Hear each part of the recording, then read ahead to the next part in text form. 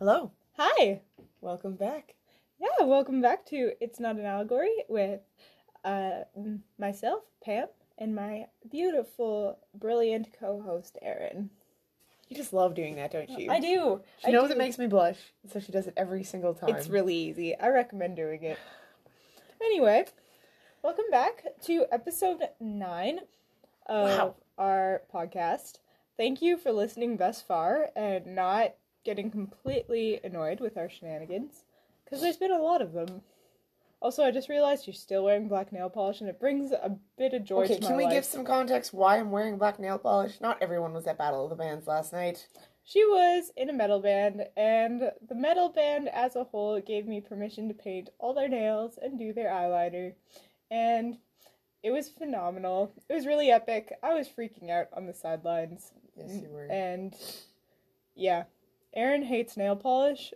With a passion. I can see the disdain every time she looks at her hands, and it brings me a slight amount of joy, I'm not gonna lie to you. It felt so strange because right after Battle of the Bands, I had a canteen shift where I was pulling shots and steaming milk, like very barista-esque.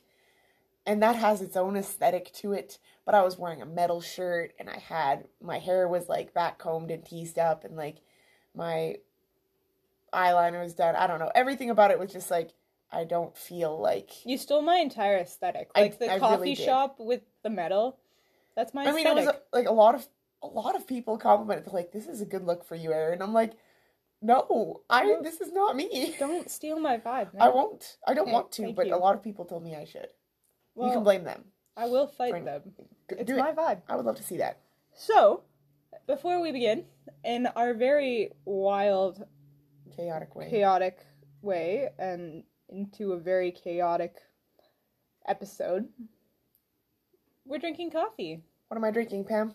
We are drinking coffee from our sponsor, Meadowlark Coffee Roasters, and it's a fair trade Rwanda bean. I couldn't pronounce the rest of the words on the list, so it's from Rwanda, and it's a Try your best, Pam. No, I didn't even write them down because it stressed me out so much. So. Well, I have the message. Oh no! Don't make me say words. I'm gonna make you say it. Don't make me say words. I'm bad with words unless I'm writing them. Rwanda, Jikundi, Kawa, Mlimba, Mblima. I can't say that word. It doesn't follow the rules of English. Well, it's not English. It's not English. So but you tried your best, and that's all I wanted. It was really bad. Anyway, it's a medium to light roast, and it's got floral, lime zest, caramel, and milk chocolate tones. It's kind of all over the map. It's kind of. All right. I've already been drinking it a bit, so Fair enough. Haven't tried it yet, had you? No, I hadn't. No. It is like a more acidic cup. It is. I can taste the lime tones. Yeah, like I see right that. away. Yeah. The milk chocolate comes a little later. It's really good, actually. It's quite smooth as a whole. That's probably because I brewed it with my Chemex. You did. Hey, I make a smooth cup with my pour over. But is it by Chemex? It doesn't need a brand to be smooth. But it needs a filter to be smooth. It needs a good filter to be smooth. I'm totally being a snob right now. I'm sorry. I'll stop. So, if you're wanting coffee, I'm mad. She dissed the pour over. My pour over is beautiful. I love your pour over. And my big pour over, I found at a thrift store, and it's definitely from like the 70s, and it's my favorite thing ever. Or 80s. It's very on brand for you. Yeah, it's perfect. Anyways, if you're wanting to get into coffee, or if the brand of coffee is one you've had for a while, the one that you usually go to, try Meadowlark Coffee Roasters. This Rwanda one's really good if you like a more acidic cup. I do lean towards, like, it just totally taste preference towards a more bitter cup. So this wouldn't be my first choice in that sense. But if you like an acidic cup, this is really, really good. Like, I do recognize this is very acidic lovely. Is like a kind of negative connotation to it. It's just like... It's just more fruity. It's more like it's got more it has the fruity tones in it. I like the almond tones just by way of preference, but this is really, really good. It does still have that milk chocolate in the back of your mouth kind of thing. Yeah. And that's really, really great. I'm loving this. I typically don't go for these ones because I have problems with my tummy, and acidic ones kind of make me a little bit sick, but I'm actually enjoying this one so far. Although my tummy does feel a little bit weird, but that could be because I took my meds without eating food first. That could be. That's could be it. Probably it. Good job, Pam. Thank you. I'm really trying my hardest to do this adult thing. At least I took my meds. How's it working? It's... Yeah. Okay. Okay, wait. I didn't finish my thought. But Meadowlark coffee roasters, you can get half a pound, you can get a pound. Half a pound is usually around $8-ish. Depends on what kind of roast you're getting, but it's around that area. And a pound is around 16-ish, depending on what roast you're getting. And highly recommend Travis Brews, or Travis Roasts. Really, really good coffee. He does roast really good coffee. And you're supporting local, because who wouldn't want to do that? I think my favorite one was... Like, we've had a few now. My favorite, I think, is still the one I buy pretty frequently, which is the Brazil one. I think that's my favorite so far. And I really liked that second one we got. I can't remember what it's called. It's in our messages. We can look it up later. But it was so good. That one I think I might even switch, because I usually buy the Kingbird. Yeah. And the Kingbird is really good. I think it was the Corretto Monero. The Corretto Monero. I think that was that one. So tasty. I think it was I that was one. like, this is so good. But yeah, I'm really enjoying these different coffees every week. That's been a blessing, honestly. I get to experiment all the time. And also, like, we never get mail. Yeah. So, like, when you show up to your mailbox and there's coffee in there that you didn't have to pay for. Bless. I'm like, this is the greatest day ever. It's true. I love sampling all these coffees. And then I tell the nearest person who will listen, it's like, this is coffee from our sponsor. Because, like, we're a legit podcast. Yeah, we are. Yeah, we are. It's our prof who's listening to make sure that we're not saying any heresy. Yeah, right. Honestly, though. Okay. Let's see if we'll say any heresies today. We'll see. We might come close. We'll see. I believe in us. All right. So before we introduce what we're actually talking about, Pam, if you were a breakfast pastry, what kind of pastry would you be, and why? Okay. I actually love breakfast pastries. It's from Cobb's Bread. I don't know. Is that a chain like that? Yes, it is. Okay, yeah. Cobb's Bread. Cobb's is great. I love them so much. And every once in a while, we'll go to Cobb's Bread and just, like, buy a bunch of different pastries. And that's our breakfast. It's just, beautiful. Like, trying out different pastries. European. It's so good. But my favorite is the raspberry-filled one with chocolate. It's like a scone with raspberry and chocolate, dark chocolate drizzle. And that would be me, because it's got the sour tones, it's got the bitter tone from the chocolate. And it's just overall still wonderful. It's very, like, even if it's sour and bitter. And that's me. It's a scone, so very, like, flaky. Yeah. Yeah. See, that may be your favorite, but I wouldn't say that's you. If you were that pastry, you're not flaky. No, I'm not flaky. You'd be something that has more density to it, I would say. Like, oh, I'm dense. Not dense. That's the wrong word. Wow, that came out so wrong. I'm sorry, Pam. That wasn't what I meant to say. Oh, dang it. I'm very tired. It's all good. It's all good. I'm meaning, like the flakiness doesn't suit you. You're not a flaky person, so it's got to be something, like, with more substance to it. So, like, I don't know, like a bagel? Like a bagel, but you're sweeter than that. I really love... You're secretly sweet, so I do like that Something with strudel. Something with strudel? Ooh, maybe. Or streusel. Yeah. I'm even thinking, like, my coffee cake. Yeah, I actually was about to say, your coffee cake? But imagine if I put in the middle layer, if I put a bunch of fruit and the raspberries and chocolate, because those suit you really well. Because then on the outside, it'd be kind of like, just be kind of unassuming, and you wouldn't really expect what's on the inside, but on the inside is lots of bitterness, but also lots of sweetness, and no one expects it. Nobody expects it, because I have this roughest exterior. Your exterior's pretty... You look like you want to kill people, but you just can't. I know you're wearing a metal shirt, Pam. It just adds to the... You look like you want to kill people, but you never would. No. I mean, maybe it's because I can read you a little too well. Yeah. She hates it. Yeah, it really bothers me, actually. I love it so much.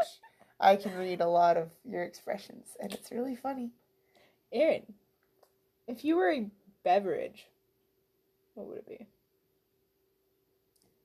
I know my default would probably just be coffee. But I don't know if I'm bitter enough for You're coffee. not bitter enough for coffee. No. I don't think you have a bitter bone in your body. People that would typically make you bitter, I end up being more bitter about than you, and you end up defending them. I can't even argue with that. It's happened at least twice. Yeah. Yeah. Wow. Okay, yeah. So if I was a drink, I honestly I'd just say like a flat white, and maybe you just throw a vanilla shot in there. Ooh, a flat white with vanilla shot. I can confirm that actually. Yeah. Yeah. I was gonna say like a tea, like a nice tea. What kind of tea? I was thinking my favorite tea, because you're my favorite. Oh. But it's from David's Tea. It's called Buddha Blend. So that's Are you kind of. saying I'm a new ager? No, I'm a new ager. I'm not actually a new ager. I'm just joke about it. But it's a white tea, and it's very it's kind of got some fruity tones to it. But it's also very energizing, but not in a coffee way where it rushes your system. It's a slow build. Really? Energy. You don't think I rush people's systems with like No, a whole lot of I've seen I'm you not in a chaotic force of. You're not a chaotic force in any capacity other than when you run into the dorm and tackle me. That doesn't happen that often. It doesn't happen that often. I'm thinking more like you in the morning when you're like a bear at first, and anybody who talks to you truly does not fear death, and then you just kind of slowly build into your lively, energetic self. And it doesn't wear off easily. Like it doesn't. You don't crash from it because it's not really a caffeine energy, and so like it builds and then it just kind of diffuses Into chaos? No, into just you're now awake and feel blessed. No, but when I don't crash, but like I'm thinking of me at the end of the day. Oh yeah, when my energy fades and then it's just a little your bit energy chaotic. doesn't phase. It's just it somehow Kind of takes a different form. Yeah, It morphs into some evil beast that removes all filter from my system. Yeah. In which I just say the first thing that comes to my brain, which is usually something very snarky and sarcastic. Hence why I was going to go with the flat white. But you've now completely changed that view. I also thought chocolate milk for a second because you just boost serotonin levels. Oh. Okay, well that was really nice. I wasn't expecting that. So with that wasn't totally random. No. We're talking about personality tests and spiritual gifts tests and a bit of zodiac. We're also we're going to try and mainly stick to this. It might be another episode. We'll find out. About the Enneagram. And so 4 different kind of like, guess, ways of knowing yourself is how I will sum up all of those things. And we're going to talk about whether or not you should use them. And, I mean, bear in mind, these are just our opinions. Feel free to disagree. There is a lot of room within some of these things for disagreement, especially within the personality tests and spiritual gifts tests. Yeah. I know that there's lots of people in my close friend circle who disagree with me on these things. So don't feel bad if you disagree. Part of it is we are just going to rant about our opinions, but that's what we always do, and that's what you have come to expect here at It's Not an Allegory. And part of it is because Erin just resents the concept of being put in a box. She resents it. So do you. I do, but we're both artists. Okay, Yeah. we're free spirits. I don't know. This is so stupid. So we don't want people to be able to sum us up, and as an art, like that is an artist personality thing. So keep that in mind. So take everything we say with a grain of salt, but you always should. Yeah, exactly. Go and read your Bibles when we did we find good scriptures for this? Do you? I have it in my brain. Okay, so do I. So, I've stored up the word in my heart. Yeah. That's how I do that. So yeah, we're gonna, like, there's a lot of different personality types of tests. I've actually taken several because A, I think they're amusing, and B, because I am, as many of you know, a bit of a psychology nerd, and these do come into psychology a little bit. So finding out what kind of bagel you are, that has to do with psychology? Well, okay, those ones are jokes to me. Okay, and I take those ones a lot. Yeah. I take those ones with my sister a lot. I support that. I was doing this Pam while she was trying to research and study up for this podcast, and I'm going through Pinterest finding BuzzFeed quizzes, and just this is what my sister will do for me at home, and it's my favorite thing. I think it's hilarious. She'll just start reading questions. She won't tell me what kind of quiz I'm taking. Like I don't know what kind of Disney princess I'm about to be. I don't know if it has anything to do with Disney princesses, but she'll just start asking me questions and gets to the end, and then she'll tell me, "You are this kind of latte. And it's like, okay, I had no idea that was coming. So I was doing that to Pam, and it was really funny. The ones I got yesterday were very on brand. They were. They were very on brand. They were very accurate. Somehow, it's almost like they were just vague enough for you to always be applicable to you. Yeah. So, anyways. Yes, I've taken several of them. The Harry Potter one is the one that everybody seems to take, even if they don't like Harry Potter, they end up taking it. The form of personality test, so I totally included it. I'm a Ravenclaw. And as am I. Wait, and your second one would be Slytherin, right? Yeah. You're Ravenclaw Slytherin. Yeah. I'm Ravenclaw first, but what am I next, Pam? Hufflepuff. Yeah. Yeah, so I have listed here Myers-Briggs, an animal test. That one's a pretty common one I've done with my church. And, apparently I'm an otter. Yeah, Aaron's an otter. I'm a golden retriever. The spiritual gift test, Enneagram, BuzzFeed, Zodiac, or we could even go with the Chinese New Year. I listed all the ones that I am, so take this what you will. Okay? INFJ, Golden Retriever, Ravenclaw, Creative Teacher, 6-Wing 5, Frosted Brown Sugar, Cinnamon Pop-Tart, a Libra who belongs in the 1980s and is born in the Year of the Dragon. And your superpower would be invisibility. And my superpower would be... We discovered that last night. If she was an Avenger, if she was an Avenger, you would first off be very helpful in defeating Thanos. Mm-hmm. That was the first thing. I would be in the girl power sequence next to Captain Marvel.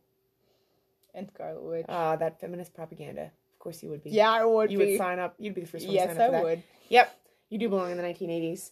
That was a random BuzzFeed quiz, so that's really funny you included that. I did. Same with Pop-Tart. So, in an effort to be positive and not just be a bunch of cynics. Cynics? I said that right? Mm-hmm. Right? I always get cynical and cyclical mixed up. And Cynics. In an effort to not be cynical, what is good about personality tests? Okay, so I actually find them really helpful when I'm doing youth ministry.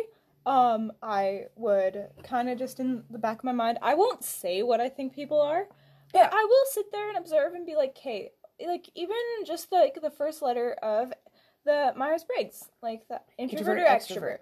I look and I observe and I kind of try and figure out which box this kid would fit into, and just that's how I'm going to interact with them. I'm not going to, if they're an extrovert, I'll go and be super friendly and I'll bring other people around and I'll try and pull them out of their shell and just bring people around them.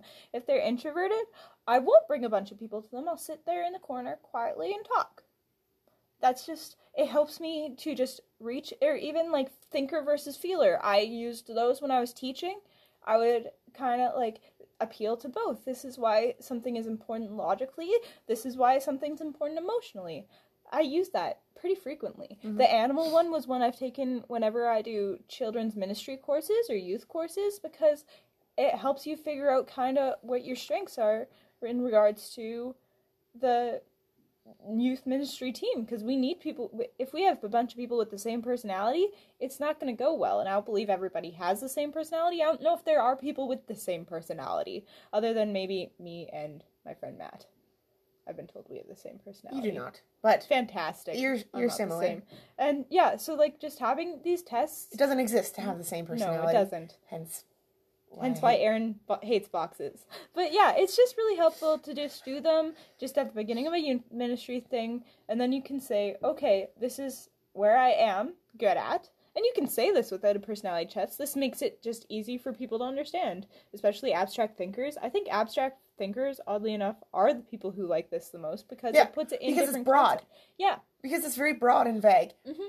And this is where I think I'm not a very abstract thinker on the whole, because I don't like when things are broad and vague. Yeah. I like specific. Mm-hmm. I like very specific. And so that's why I always find personality tests falling apart, because it doesn't reach into the details. It doesn't. Because details are something personable. Mm-hmm. You can't figure out details about a person unless you sit down and chat with them. Mm-hmm. And I think your techniques that you're using, like, yeah, you're calling it introvert, extrovert, and there's these titles to it of like, or thinker, feeler when you're in youth ministry, and that is valuable. But like, people have been doing that for ages before Myers-Briggs was ever invented. Exactly. Right? Like that came about in, what I looked it up. Oh, it came about in the 60s. That was when Myers-Briggs was established. Yeah. But forever, anyone with an ounce of common sense would just be like, oh, that person seems to like their space and like being kind of alone.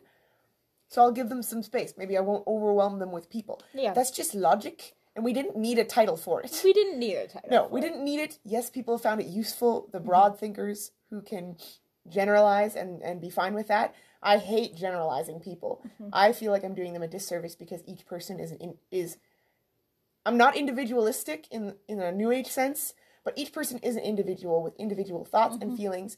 And honestly, okay, and maybe I have a personal vendetta against Myers-Briggs because all my life I was labeled as an extrovert. And people just assumed I was an extrovert because I was kind of loud and I like talking to people. I do like people as much as I pretend I don't. I like people. I do. You do like people a lot. I love people. That's, maybe like people is the wrong word. I do love people and I love to love people. But I love my space and I love my alone time. That's why I paint. That's why I retreat to my room as a birthday gift to myself, is to hide away. And that always surprises people who don't know me very well because they're like, I just assumed you always like being around people. It's like, actually, people are exhausting. I just really love them. So I put up with the exhaustion until I'm like, okay, I have to be alone for a while. So anyone who's into Myers-Briggs would be like, oh, you're actually an introvert. Yes, I would actually be an introvert, but I just don't. It doesn't encompass everything. It doesn't encompass everything. Also, if I'm looking out for others first, sometimes I put that aside. And I find often people use introvert, extrovert as an excuse to just do their own thing and to just be selfish. Yeah. It becomes so easy where it's like, oh, I'm going to rudely leave this place and say I need to be alone, even when someone, maybe if their friend was upset and hurting, and they're like, okay, this is just too many people for me though, so I'm just going to go be by myself. It's like, that's so selfish. Yeah. Get over yourself. Help your friend first. Exactly. So that's I think a taste of my vendetta against Myers-Briggs specifically. And I don't know, like, I think more regarding, like, I'm thinking of certain ones like the spiritual gift test, the Enneagram, the Zodiac. Those are ones where people, I feel, and Myers-Briggs, people use them as an excuse. Every time. Yeah, and they put too much weight in it. Like, I remember, like, I did horoscope and I did all that stuff as before I was a believer. And, like, I don't know, this is, like, actually a conversation I'm pretty excited about because I do have a lot of ties to it. I've taken all of these tests. And I think that, I've seen so many people use, oh, I'm a Scorpio as a reason to not care about people and be a jerk to people. Yeah. Or say, oh, I don't have the gift of serving, so I can't stack chairs. Sorry, that's not in my area of expertise. Or, oh man, I feel like, or even like some of the Enneagram ones, like, oh yeah, I got this one, so I'm actually supposed to be leading. I think that's one. Oh, that's a big one. That's a big one. I've seen that happen many times, and it's like, oh boy. Or even, but a good leader is able to be led. Yeah, and so, like, these are such meaningless things. Like, literally stars in the sky, or a number on a graph. And people just assume that it dictates their entire personality, and they base off of that. And I'm just, like, after I wrote down all those characteristics of me, and then at the bottom I said, but more importantly, and more accurately, I'm a child of Christ who is becoming more like him every day through the Holy Spirit, shaping my passions, interests, and desires. I am an introvert. I wholeheartedly am an introvert. There's no exception for that. Really, like, at least, like, you can fluctuate. People know right away that I'm an introvert. Yeah. Except Christ working in my life is able to make it so that it's not necessarily obvious I'm an introvert. Right. Because loving people is what we're called to do. Because Jesus pushes us out of our comfort zones. He does. All the time. And it's always great. Like, when the Holy Spirit leads you somewhere and you're like going into new ministry. Yeah. Like, it's scary, and you're just kind of like, I don't know if this, like, I don't know if I'm cut out for this. Oh, I don't know if I'm extroverted enough for this, or if I don't have the gift of leadership enough for this. I'm not enough for this. That's the point. Yeah, exactly. God doesn't... That's where you learn that Christ is enough, because, well, what zodiac would Christ fall under? We read one article, apparently he's a Libra. Yeah, that's crap. But also a Gemini. Awful. We're not sure how we don't know how that works. So, but, like, Jesus will push you out of your comfort zone to show you that he's enough. So it doesn't matter. Yeah, exactly. If you're an INFJ, that doesn't matter. It doesn't. It has nothing to do with you. And, like, even for in terms of ministry, at least. And, like, going back to that zodiac thing, like, according to the stars, I'm supposed to be either really soft and fluffy or really petty. Those are the only two. So sorry, I could make a joke, but I I mean, I fall under one of those, but we'll let you figure out which one that is. But the former or the latter? Christ is actually more important than some way that stars happen to align because he created them to be beautiful. Created them to glorify him and not you. Yeah, exactly. The stars are created to glorify him and not me. They also don't dictate my personality. Christ is working in my heart to make sure that I am not petty, as much as I really am sometimes. Like, and I'm not that way because of the stars. I'm that way because I'm an oldest who gets compared all the time, and therefore I get petty. Just saying. There's that logic there. You really, you jumped right to, the punchline of this. Yeah. Wow. Well, I'm gonna keep going because I can. Because I have pages of notes. Y'all, this gets me so excited. Can I give a little historical background first? To which one? To, just Myers-Briggs and, the personality. Yes. Like, this movement. Yes, I researched the Zodiac because you researched the Zodiac, and I know you're very excited. That's why I'm gonna, just hold it just for a second. Okay. I was gonna give a little historical context in terms of, Myers-Briggs, and especially, it's kind of a whole movement. It kind of was in the 60s mostly. Yep. Myers-Briggs was started by a woman named Catherine Briggs and her daughter Isabel Briggs Myers. Two women in the mid-20th century, so around the 50s, they started studying this. Shortly after World War II. Shortly after World War II is when they started into this. And they based all of their work on Carl Jung. Who is a philosopher that we don't have time to go into all the problems with Carl Jung, but he hated God with a passion. So that's pretty much, and either you could trust me on that or go research Carl Jung. Go do that afterwards. It's a wild time. But Carl Jung started into this in just after World War I. So in 1921, he published The Psychology of Individuation. So, and then after World War II, there was this huge shift in culture and in thought. And there's a lot more individuality movement kind of thing. That's when that kind of started. Catherine Briggs saw how her daughter's husband was just viewed the world so different, and she was very fascinated by it. So she wanted to understand how people saw the world in general. And then she spent 20 years, and in 1962, they established the test, the MTBI test, I think is what it's called. Yeah. So that's a little historical context. So that was really in the 60s. Enneagram is also published in the 60s. It was in the 60s. It was in the 60s. We've been told that it was this ancient test. But I went and did some research, and it turns out it was this guy with a first name I cannot pronounce, but his last name is Ichizo. I also can't really pronounce his last name, I'm sorry. Didn't he develop it at Epsilon? He did not. He was a Bolivian psycho-spiritual teacher from the 1950s. And his friend, a Chilean psychiatrist, Claudio Naranjo. Anyways, they had taken from some earlier teachings of George Gurdjieff. Why does everyone in this have names I can't pronounce? You should keep trying to pronounce them. I shouldn't. You should. Oh, Ichizo, his first name's Oscar. Never mind, I can pronounce Oscar. Oscar Ichizo. I misread which one was going with which name. My bad. I take very bad notes. They started that in the 60s, and it was based off of some other thoughts from earlier, different teachings, but they took from mystical teachings of Christianity, Judaism, Islam, Buddhism, and Taoism. They just kind of stole from a bunch of different religions and then spewed out whatever the Enneagram is. I'm sorry if you love the Enneagram. We're about to really bash it because it's very new age and not based in truth. Yeah. And I don't think any Christians should ever play around with the Enneagram. It is just a dangerous foray into oneism and into the new age world. Which is interesting because we were just talking about two bands with Christian members, and I don't think we need to name them. No. But even this morning I was thinking of a few more where either they have one of them used the Enneagram as a album cover, another wrote a concept album on the Enneagram. Another one, I read like a giant post explaining how it was so helpful in the formation of their because band. it seems so nice. It does, and like I took it when I took the Enneagram when I was a Christian.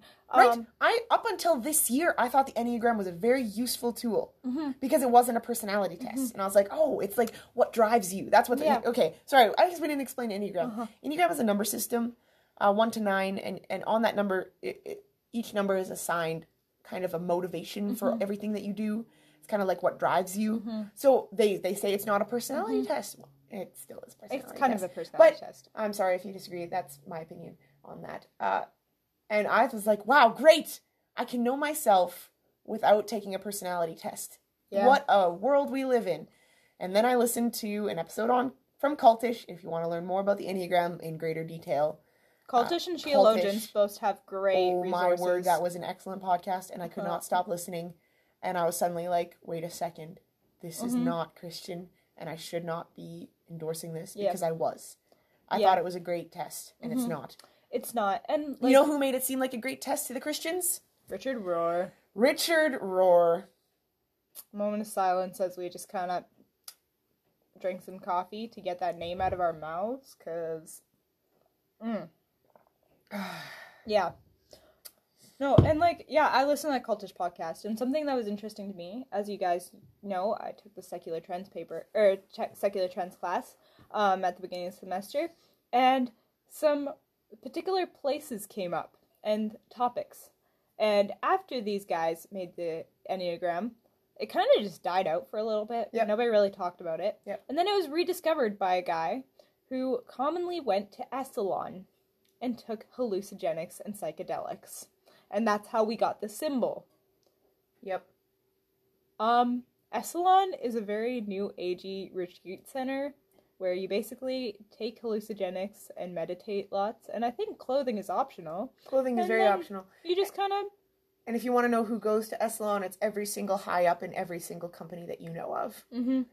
There's no way, like Disney, Google, Apple. Amazon, Apple. Yeah. Absolutely. All of the high-ups, any bigwig in that Elon Musk. Elon Musk. Oh, guaranteed. He basically lives at Esalen. I'm pretty sure he does. Yeah. Yeah. So... These are big accusations. You know, these are big accusations. No, there's so much we can say. If we go down any of these rabbit trails to explain ourselves, we'll be here for hours. But it is please just go and research what we're saying, because we have learned about these things. We're just vaguely plopping these ideas on a desk, and we're like, you can take that and research it yourself. Basically. But the thing is here, it's not only tied to a bunch of different religions and filled with spiritualism. It's tied with, meditation, psychedelics, and... demon worship. A little, it's not godly in any way, and people look at it and they're like, yeah, this is a personality tool. It's not. It's so much more than that. And, I was thinking about it, and really at the end of the day, this comes back to Gnosticism, which is an ancient church heresy, where you have the idea that there is secret knowledge. You can't find out about yourself on your own. Yeah, and that's secret knowledge. Like, if you come to us, we'll be able to impart, we'll enlighten you. You can't know on your own, knowledge. Which is tied to the oldest lie in all of mankind. That's just one part of Gnosticism. Which is, it's the tree of knowledge and good and evil. Well, you will know and discern for yourself what is good and evil. And that is the biggest lie that we have. Ooh, and you will be like God. And that's what this all comes down to. And we're not condemning anyone who's used the Enneagram or personality tests. We're just wanting you, please just think and evaluate why. Yeah. Why are you taking these tests? That's the origins of it. And I'm not saying that, the personality tests in and of themselves are like that. I'm you would lean more towards... I personally, the thing I researched the most in this was the Zodiac and the Enneagram and Chinese Lunar New Year.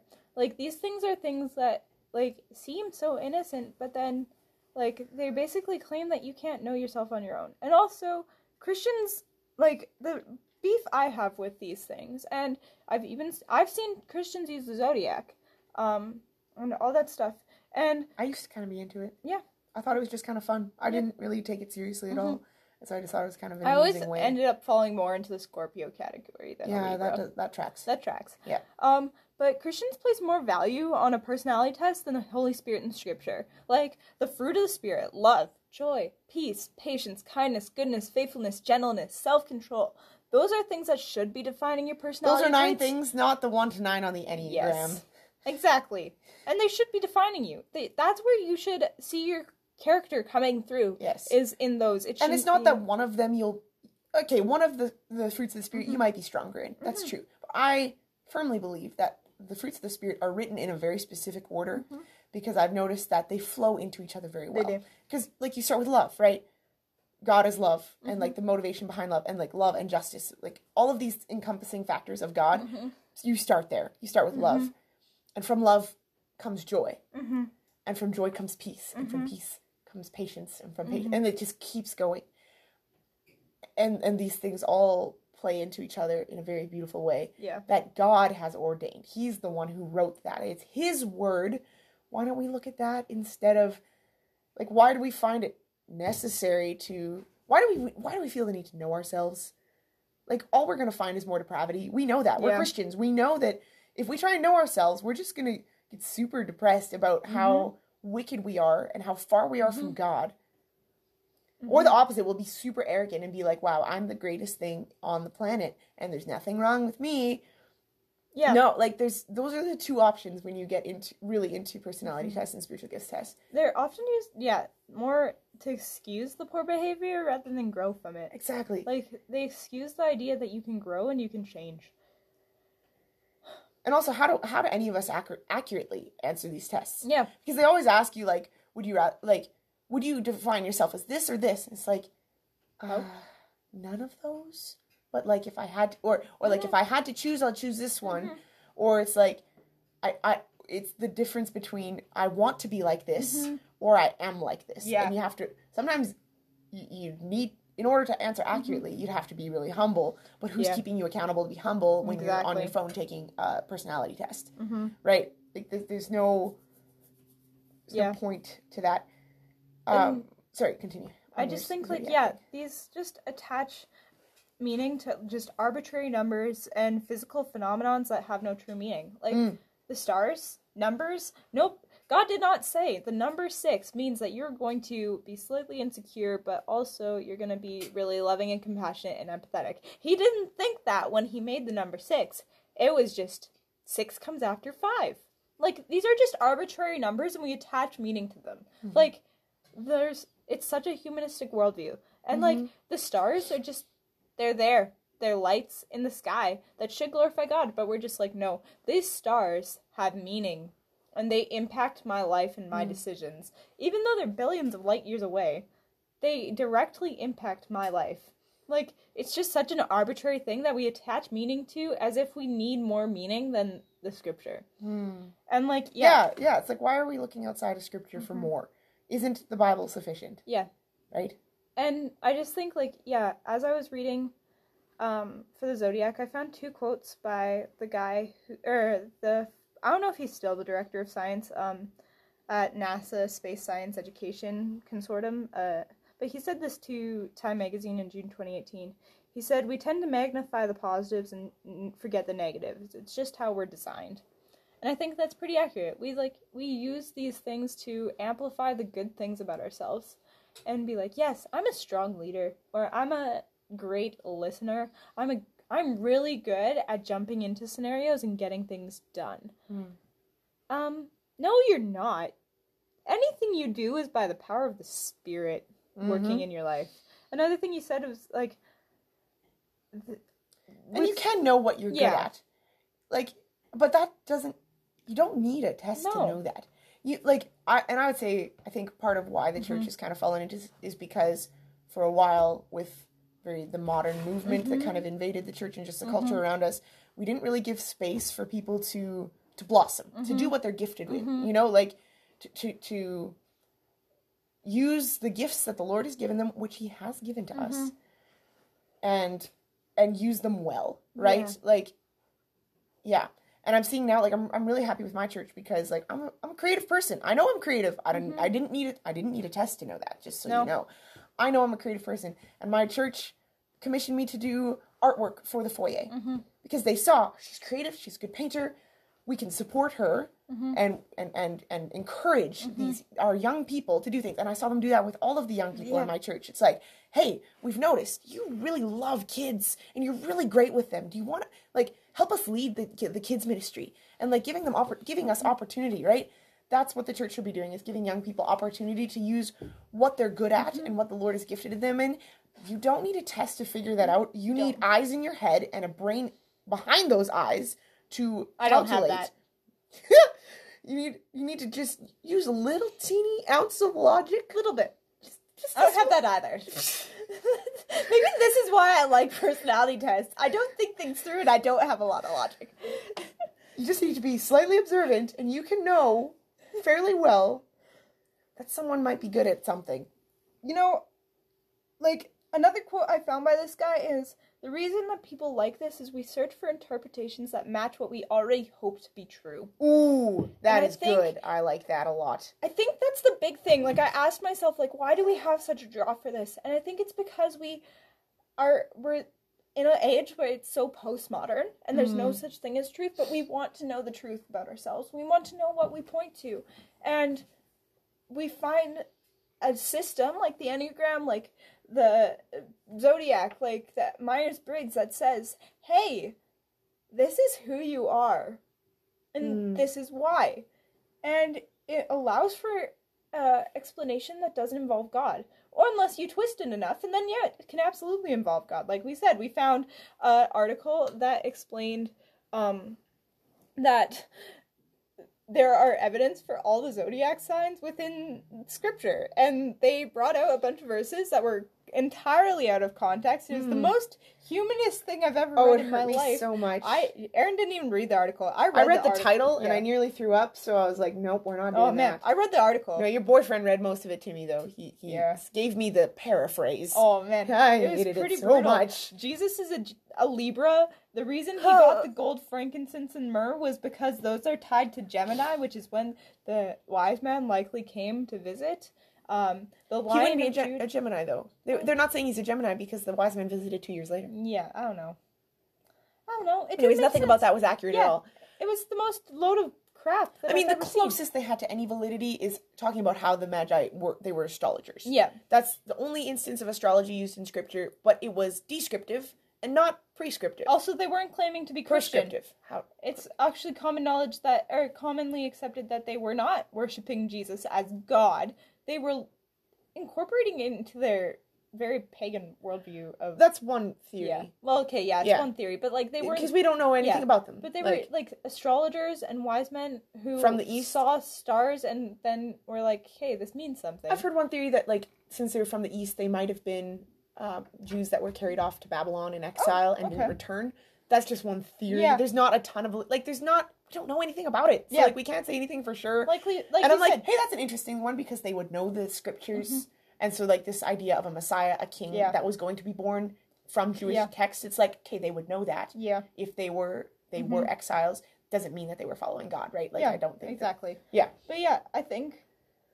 Anyways, that's just one... That's a rabbit trail. I think just, like, the thing that I guess we should probably wrap this up pretty soon. Fairly soon. But the thing that I just kind of came to realize as I was as I was researching was that in Christ we are a new creation. The old has gone, the new has come. Mm. It doesn't matter what your zodiac is, what your Enneagram number is, what your Myers-Briggs is, because God is going to completely remodel you to be more like Him. We are being sanctified, which means we're being transformed to be more like Christ. And really, it's to be more like ourselves. Yeah. Like, what I'm going to steer away from the phrase true self because that's been taken and twisted by the New Age movement. But, like, the closer we get to Jesus, the closer we are to understanding who we were really made to be. Like, in the image of God. What does that even mean? Yeah. The more I lean towards my flesh and, like, my worldly... I don't even know what I am on the Myers-Briggs. The more I would lean towards my worldly personality, how am I going to find out who I am in the image of God, what my identity is in Christ. That's who my identity is in. It is not whether I'm introvert or extrovert. That has nothing to do with who I actually am in the image of Jesus, because He's the one who is sanctifying me and making me new. And he might push me out of my comfort zone. Yeah. And it'll be so much better than I could have ever imagined. Mm-hmm. Something I've been learning a lot this semester, Jesus' plans are always better. Mm-hmm. And when we make our plans based off of what man has said and what man has determined, or out of some fear of man, we will be steering away from that. And we won't be growing in our knowledge of Christ. I think I just want to talk about spiritual gifts tests really quick, because we didn't really talk about those, because that's one that's like probably the most controversial of these ones. We've kind of said like, okay, why have we even done these pagan ones? Steer away from the pagan ones. But this one is spiritual gifts from Scripture. Theoretically, I don't think that making pierogies is a spiritual gift. So there is much debate about that. Should we explain that joke? No, it might be Erin's spiritual gift. She makes really good pierogies. I do make really good pierogies. We joke that it might be her spiritual gift, mostly because she hates it. Paul was not saying that you should take a test to determine which your spiritual gift is. I will say here's a couple practical things of why you maybe shouldn't take a spiritual gifts test. First off, no one ever takes these when they're 25 or older, it seems. It's always like young people in youth leadership. From my experience, at least, I am still under 25, so maybe that's just my circles. But your brain's not fully developed till you're about 25. So why would you take any of these tests before that? Because your brain is still subject to change and to develop more. So there's one practical thing. Second thing, especially with my church background, where it would be like leaky dispensationalist, not a huge emphasis on the spiritual gifts. Yep. Prophecy, tongues, and healing are very controversial in my circle of church. Me too. And I'm not going to give my opinions on them at the moment, but on the spiritual gifts test, prophecy, healing, and tongues are all on it. And so what if someone scores prophecy? I did. Which is funny because I'm a Baptist. What are you supposed to do with that? You have no clue. It's not been defined for you. You have not been given a role. You have not been given opportunity, especially in a Baptist church, for prophecy. What are you supposed to do? Okay, it's like, okay, this is my spiritual gift, but this church doesn't encourage that, so I'm going to go off to this crazy church that is encouraging prophecy and tongues left, right, and center, because that's my spiritual gift. And you might fall into some really dangerous theology. Does that mean discernment? What does that mean? I don't even know, like, I might have had some experiences with prophecy that I think are perfectly valid from Scripture. Based on Scripture, right? But we're not given these definitions of what these spiritual gifts are, which I don't think you necessarily need to. But if you're going to give a test, you need to define what each of those tests involves. You need to teach people how to use them well. But if you just give them a spiritual gifts test and then just leave them there, what are they supposed to do with that? It doesn't help them at all. I would say it hurts more often than it helps. Yeah, and like, I don't know, my dad's a pastor, and a common thing that he runs into is people saying, oh, I can't do this ministry because it's not my spiritual gifts. And that's my dad's biggest frustration, because guess what? God doesn't call the people who are equipped. He equips the people who he calls. Look at Moses. That cheesy. Yeah, I know, right? Love it. Look at Moses. Like, the man couldn't talk. But God provided. He took Moses and had him lead an entire nation. He was terrified and ran and hid in the desert for 40 years? Was it 40 years? 40 years. Yeah, he hid in the desert for 40 years because he didn't want to do this. And do you think that when Saul, I guess, was studying under Gamaliel, that if he took a spiritual gifts test, would he have got the gift of evangelism in the name of Jesus Christ? Probably not. Absolutely he not. He also wouldn't have gotten the gift of preaching. He put people to sleep. Yeah, he did. But God used these people anyway. So bold of you to assume... that poor kid that fell through the window. Yeah, rip that guy. But the poor, like, imagine being able to take this test and think, so I know God can work in people, but he can't really change me. Yeah. I can't be changed. I am what I am. And then another danger of, like, what you want to be. Because, like, there's the really glamorous test. Like, does anyone really want the gift of service? No. Because what does that mean? That means you're going to be working behind the scenes a lot, which I guess some people want that. But very few people actually, like, a lot of people who are gifted in service, who should serve more. Actually, we should always be serving. I would say we should always be doing all of the spiritual gifts. I think you'll definitely have one that you lean towards, but, like, there's not you should do just one of these or two of these, and those are just your thing. It's like you should be practicing all of them. The thing about spiritual gifts is, fun fact, it comes from the Holy Spirit who is inside of you. Go figure! So it's almost like it has nothing to do with you. It doesn't have anything to do with you. Are we so arrogant to think that we just produce these things on our own? Yeah, we are. That is the fun fact about humanity. We And- are arrogant. Yeah, that's the biggest thing. It's like the motivation of self.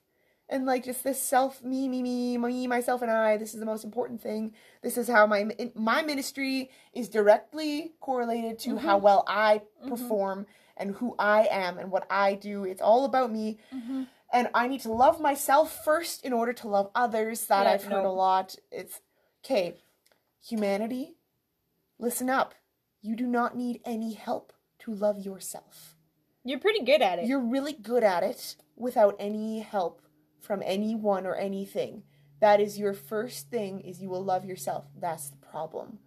That's why we're told to love others first. And when the church body, I've ranted about this a lot lately, when the church body is functioning well and when we're loving each other, you don't need to worry about yourself. Because if I'm pouring out all my heart to love you and love you first and serve you, Pam, I'm not even worried about myself. And you're doing the same thing. You're worrying about me, and you're worrying's not the right word. No. But like you're caring about me. Jesus tells us not to worry. But like you're pouring out your heart and serving me just in a two-person. That's a two-way street. Your needs are looked after. My needs are looked after. Neither of us have to worry about ourselves. We don't have to think about ourselves. And in the church body, it's just this beautiful, like, whole bunch of circles of us caring for each other so that everyone gets taken care of. So that none of us have to think about ourselves because we're not supposed to be motivated by ourselves. We're supposed to put others before our own needs. Put others first. Jesus told us to do that all the time. Yeah. Why aren't we doing that? These stupid personality tests are encouraging us to think about ourselves first. I would. They're not the whole root. I blame Myers-Briggs for all the problems in the church. Yes. No, I don't. The personality tests are actually the root of all evil. Yep. It's not pride. Just so you know. Or money. It's not you money. You heard it here first. It's actually personality tests. All right. Well. Find your identity in Christ. Yeah. That is... Actually, we should probably have scripture to go with that, because, like...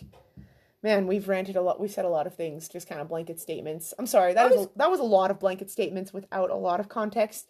Please go and research the things that we're talking about. We have done research. Yeah. We have taken classes. We kind of know what we're talking about a little bit, just a little bit. But go and research, and then if we're wrong, please debate with us. We love it. We love debating. We love it. We love. That's why debating. We have this podcast. It's actually just so we can debate for 3 hours before we record this. podcast. It's glorious. Yeah. So.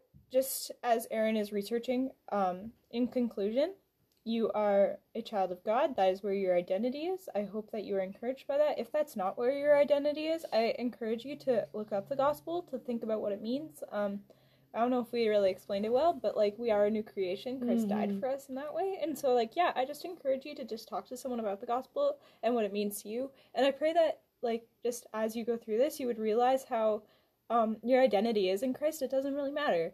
So yeah, I guess that's kind of where we'll... And, like, not to say that your desires or your wants are meaningless. Yeah. But let them be shaped by Christ first. And then they will be fruitful tools of the gospel. However, if you take the Pop-Tart test, please let me know what you get. Yeah, because I would love to bond over, like, Pop-Tart BuzzFeed tests with you. I found the scripture I was looking for. I knew it was in Colossians somewhere, but I couldn't remember. Colossians 3, I'll just read from verse 9, and there's a few other verses I want. Do not lie to one another, seeing that you have put off the old self with its practices, and have put on the new self, which is being renewed in the knowledge after the image of its creator. Here there is not Greek and Jew, circumcised and uncircumcised, barbarian, Scythian, slave free, but Christ is all and in all. Put on then, as God's chosen ones, holy and beloved, compassionate hearts, kindness, humility, meekness, patience, bearing with one another, and if one has a complaint against another, forgiving each other. As the Lord has forgiven you, so you must also forgive.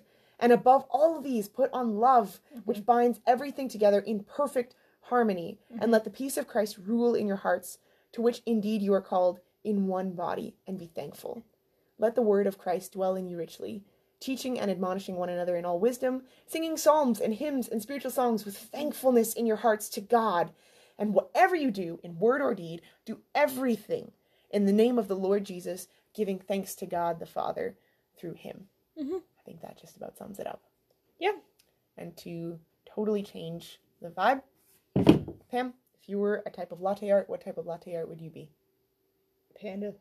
Erin made me a panda one time. I did make her a panda. My eyeliner regularly represents a panda. And you love pandas. Either that or a lotus. I feel like a lotus would be acceptable. Mm-hmm. And with that, be blessed in the most chaotic way possible. And enjoy your coffee.